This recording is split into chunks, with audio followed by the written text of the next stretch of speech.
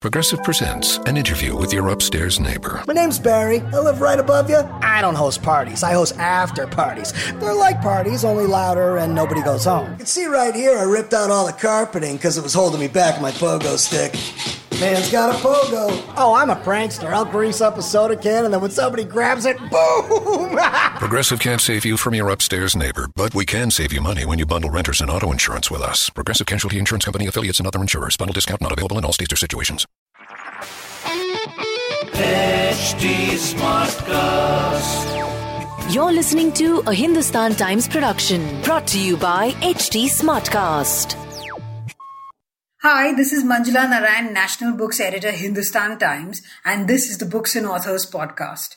It's a weekly podcast where I speak to authors who've got a new book out. Hi, so today I have with me Manjiri Indurkar, who's written this very powerful book, It's All in Your Head, M. Manjiri, hi. Hi, Manjula. And, I read the book in one go and I found it like really, it's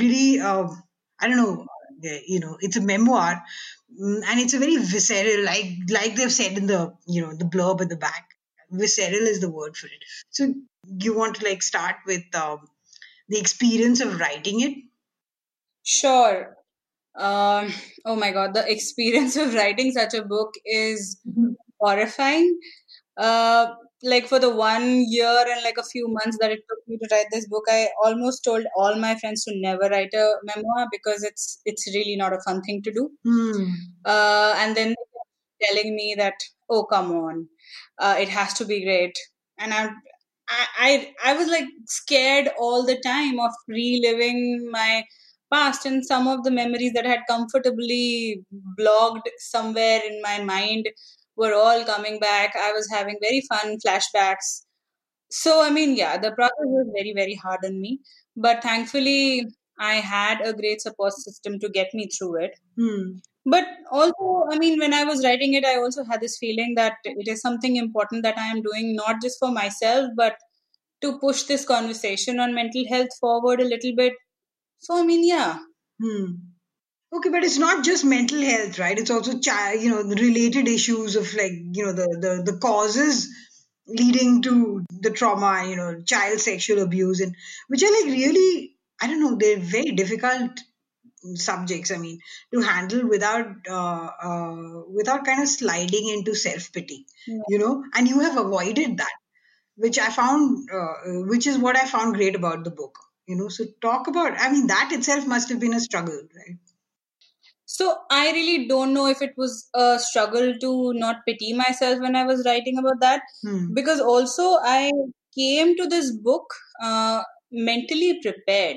Okay. I have been through that period of self-pity when I was just angry with whatever had happened to me and with people. And then I had sort of talked to a lot of people, talked to my therapist, understood the politics of what has happened to me and how rampant it is. And I didn't really find much merit in pity. What I wanted to then understand was what exactly happens to somebody when they go through something like this, a trauma like this, and how sometimes it can come to define your life. And I was very scared of, that becoming the crux of not just this book, but my life. So, I was very, very sure that I wanted to talk about the good things, the great things that have happened to me. My life has not been one big pity party. It has been great in many ways. One gets the feeling that you have a well-rounded life and that one, even if things have happened, you've moved beyond that, which is how you've managed to write this book with such honesty. So that definitely comes through. But I was wondering, you've touched on such important things, even when you talk about therapists, your experiences with weird therapists. There are parts which are comic and some which are not at all. Like the therapist who crosses boundaries. So talk about that, because that's so vile almost, So when it was happening, obviously I didn't really understand that it was vile, or I actually felt very good about my therapist paying so much attention to me and taking so much interest in these other things that I was doing, oh, he wants my feedback on the things that he is writing, and he wants my help with like starting a journal that he whatever aspires to start. And it was like terrific. And I tell my friends, and my friends were like, only this could only happen to you, that like your therapist is also in awe. So like that it was like a great validation till it sort of stopped being that. Then it sort of became like, what is happening? I mean, why am I friends with my therapist? Why does my therapist invite me to have wine with him, or for lunch or dinners or whatever? Like, this is not how it is. Like, where are the boundaries? And I think like it really really hit me when he started almost gaslighting me by defending my ex's behavior. And then I was like, okay, I need to stop, because I mean, this is a person who has influence on me. I am vulnerable in front of him, and he is sort of using it to his, I don't know why he was doing it, but he was doing it. So it was difficult, and it is not even uncommon. It happens a lot. Like, especially if you have therapists from like the similar circles, they also have their own literary aspirations or whatever aspirations, and they want to do things that you are doing, and it sort of can overlap, and it shouldn't. I'm assuming that a lot of people will focus on, the hair pulling and the sexual abuse, but even this sort of thing, it stood out for me as the kind of thing that happens, but Yeah. which isn't spoken about, you know. While writing a memoir, you've drawn a persona, right? Yeah. So there's a distance between you and your experience. So talk about how you manage that. So I think I sort of grew more inward when I was writing this. I wasn't talking to a lot of people. I wasn't talking to like some even close friends, because I felt like if I talk too much about what is happening with me right now, Hmm. I may be, sort of leaking in some ways. Huh. And I it was like very important for me to hold it all in so that it just comes out on paper. What I felt was that like if I keep telling them what is, I mean, I was whining about the process and like how hard it is for me, and oh my god, when will this end? Like all those things I was doing, but I wasn't actually talking over the concrete stuff of like what flashbacks were happening or what I was actually thinking about writing. And like I am asleep and suddenly I wake up with this idea, with this memory that I have to now write down. So like all that process was just happening for me and with me. Like I was not telling anyone. So I had sort of like this life in which I was just with myself, and there was this other life where I had like my family and my friends, and where we are talking about the things that we usually talk about, food and Bollywood and books and whatever else. So like this compartmentalizing really helped me write this book, because then I could just like pay specific attentions to the specific things that are happening in my life. And I think that is the only way I understand this entire process, because it's just so internal. It's just so personal. Like any writing is so personal. Like sometimes I can't even write emails if there are people in my room. So I really need my space. And that is what, like I constantly demanded my space. So I'd wake up at 3 in the morning to write because everyone else was asleep, and write till everyone is sleeping, and then just like stop for a while. Those kind of quirky things. While I was reading it, I mean, some of the bits are quite triggering. Mm. So I was wondering how, I mean, like, there were parts when one's own anxiety kind of gets set off reading some parts. Okay, so I was wondering how when you're writing it, you're flashbacking to these things. I mean, it's difficult, right? So talk about how you dealt with that. Okay. Lots of therapy. Okay. Lots and lots of therapy. Like my therapist, my current therapist, she was like constantly I was talking to her on WhatsApp, and she was sending me these readings and sometimes even memes to help me with the process, and a lot of crying. Like I cried a lot. Like I had like several breakdowns where I was like throwing things. I just like wanted to throw things, but I am dramatic, but like in a very controlled sense, because I really don't know how to explain, but like I can't throw like bottles that can break, so I have to throw things like pillows and bed sheets. So I mean, those kind of things, I would like cry. I would just like go to my mother and like tell her that like maybe I shouldn't write this, and my mother would be like, "Okay, it's okay. Now you've taken it up, so you have to do it. We'll have to return the money otherwise." So those kind of things. Uh, But yeah, I mean, it was extremely hard. But like I said, I had a lot of people around me to sort of humor me in my tantrums and in my Mm. breakdowns and whatever else. And so yeah, I mean, that sort of got me through my therapy, my parents, my friends, and like a lot of cinema, a lot of watching films, Mm. other than the book I Mm. was reading, of course. But the books were Mm. more for the book I was writing. Films were more for myself. Yeah, I like the Hindi film references because they're so seamlessly, woven. It wasn't like, sometimes when people write, when they make references to, Urdu poetry or Hindi songs, it's like very stilted. Yeah. But you've just incorporated it without. I mean, it's like how we think. So, Yeah, because that is pretty much my life. Like I mean, I really strictly believe in this that like I am a Bollywood nut job. Like I don't think I would have survived without Bollywood. So it hmm, was my most, like it was like the first thing I went to whenever hmm, something happened. It was like always there. It was like a warm blanket for me. It was always there. Like I could hmm, escape into that world anytime. And so, I mean, I suppose it's seamless because it is a very important part of my life. hmm. Yeah, the comfort of Bollywood is underrated. I feel, So, and also I was wondering, this thing about the central betrayal. I mean, I don't want to say who does the betrayal, but because it would be a spoiler for readers, I guess. Hmm. But how did you, continue?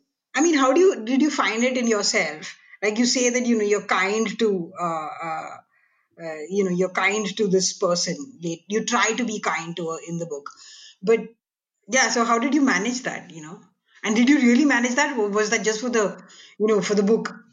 No, I mean, it wasn't just for the book. It is how I feel about that person. Hmm. Uh, I mean, I really don't know. I mean, I don't, I'm not a 20-year-old anymore. No, no offense to all the 20-year-olds. But Hmm. I don't have that sort of rage left in me anymore. I mean, obviously, I was angry when it happened.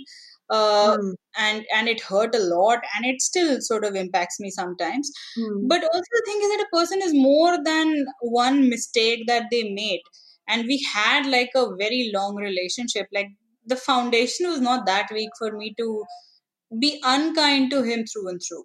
I mean, he messed up, and I also messed up in many ways. uh No, I'm not talking. No, I'm not talking about. I'm not talking about the boyfriend. okay, okay, okay, sorry. Oh well, the other the okay, those guys, it was so No, not even those guys. I was talking about your grandmother. Actually, like let's just okay. since she discovered whatever happened and did nothing about it. So I mean, I found that very appalling. So So, I mean, yeah, it is appalling, but I write about my grandmother's history also in the book. yes, And yes. I felt like it was very important for me to provide her some context because she was not a bad person. She was like wonderful to my Hmm. brother. She was good to Hmm. me on many days. But she was this complex, strange woman that she was. And I really don't know. Also, like, I don't feel like I can place anger without like a political context anymore. Like I need Hmm. to understand why a person has done something because it's not really a normal thing to do. It's not really a Yes. normal reaction that like you see your granddaughter being assaulted and then you do nothing about it's not normal. So Yes. like it has to have a reason. And obviously I don't think that it was like a conscious decision. She just didn't do anything. So I had to understand for that for myself. And of course I feel angry, but I am also kind of letting go of that anger slowly, Hmm. not saying that it is happening every day, but Hmm. I have to. Otherwise, I mean, I don't know what to do with all the good memories I have with her. So I mean, Okay. it's sort of like it has to coexist. I mean, she did this thing, but she did other things also which were good. She gave me Hmm. literature, so Hmm. I have to find Hmm. good things. Okay. Your relationship with your boyfriend, Hmm. yeah, that was complicated. But what I found interesting was how you got this bit about his relationship with his mother, Hmm. and the mother. I mean, the mother sounds. I don't know. Maybe I'm a very judgmental person, but she sounds terrible to be saying things about you in your presence. in another language. But it's something that a lot of Indians do regularly. So, and you've got that also. So, Yeah. She's not a horrible person. I really don't know. I feel like, I mean, retrospectively, I think I should have written that character better. I should have done more justice to his mother because, I mean, she was a complicated person. She was a complicated person in the sense that, like, there is a lot of, like, Bangladeshi Bengalis who sort of came to India post partition and settled here. So, like, that all of that partition anxiety, which I absolutely have no understanding of, which is why I was scared of even talking about it. But, like, I do think that, like, a lot of her obsessions with the sun and, like, obsessions with food and the thing, all these superstitions that she had, like, there is, like, some connection to the anxiety that she has, which is very partition related, and I don't completely understand that because I can't. I mean, I'm not from that region, so I didn't want to touch upon it. But, like, she's not a bad person. She is an oppressed person, and like most Indian women, most Indian housewives, from a certain class background or caste background, the more than caste here. But I mean, so I don't know how. I mean, I used to be angry. Obviously, it was very difficult to deal with those things. But now, I don't know. Like, when I'm writing about her, I have to find that core inside me that, like, that doesn't really make her the villain of my life. I really don't know. I don't have any villains in my life. No, yeah, don't worry. I'm not suggesting. I'm just saying that, like, yeah, you yourself in the writing of it, you're very forgiving, But when I'm reading it, I'm looking at these people and thinking, gosh, she's so forgiving. But these people, some of these people, other people might have reacted, maybe not so nicely to them. This is what I mean. So even with the boyfriend and his constant emotional, baggage and things like that, these are things that everybody deals with, but doesn't deal with in quite this way, I guess, and then can't write about it with so much power. So, clearly that's a journey that you've taken. Yeah, it also took me a while to sort of understand what was happening, and I took like a 3-year long break after the whole relationship to understand what happened to me. So I mean, yeah, it sort of is sorted in my head. I think, like, that is what comes across in the book. And have your parents read the book? I mean, and how have they reacted? They haven't read the book. We actually got the copies today. Oh. So I really don't know if they will read. I don't even know if I want them to read. They know about things. Obviously, I have told them about it, like the difficult parts. Okay. But and it was difficult for me to talk about it, but it was definitely harder for them to deal with it because I've had all this time to deal with all my crap. It just like has happened to them right now. So I think that, like, maybe they should read it after 5 years when the trauma is really past them.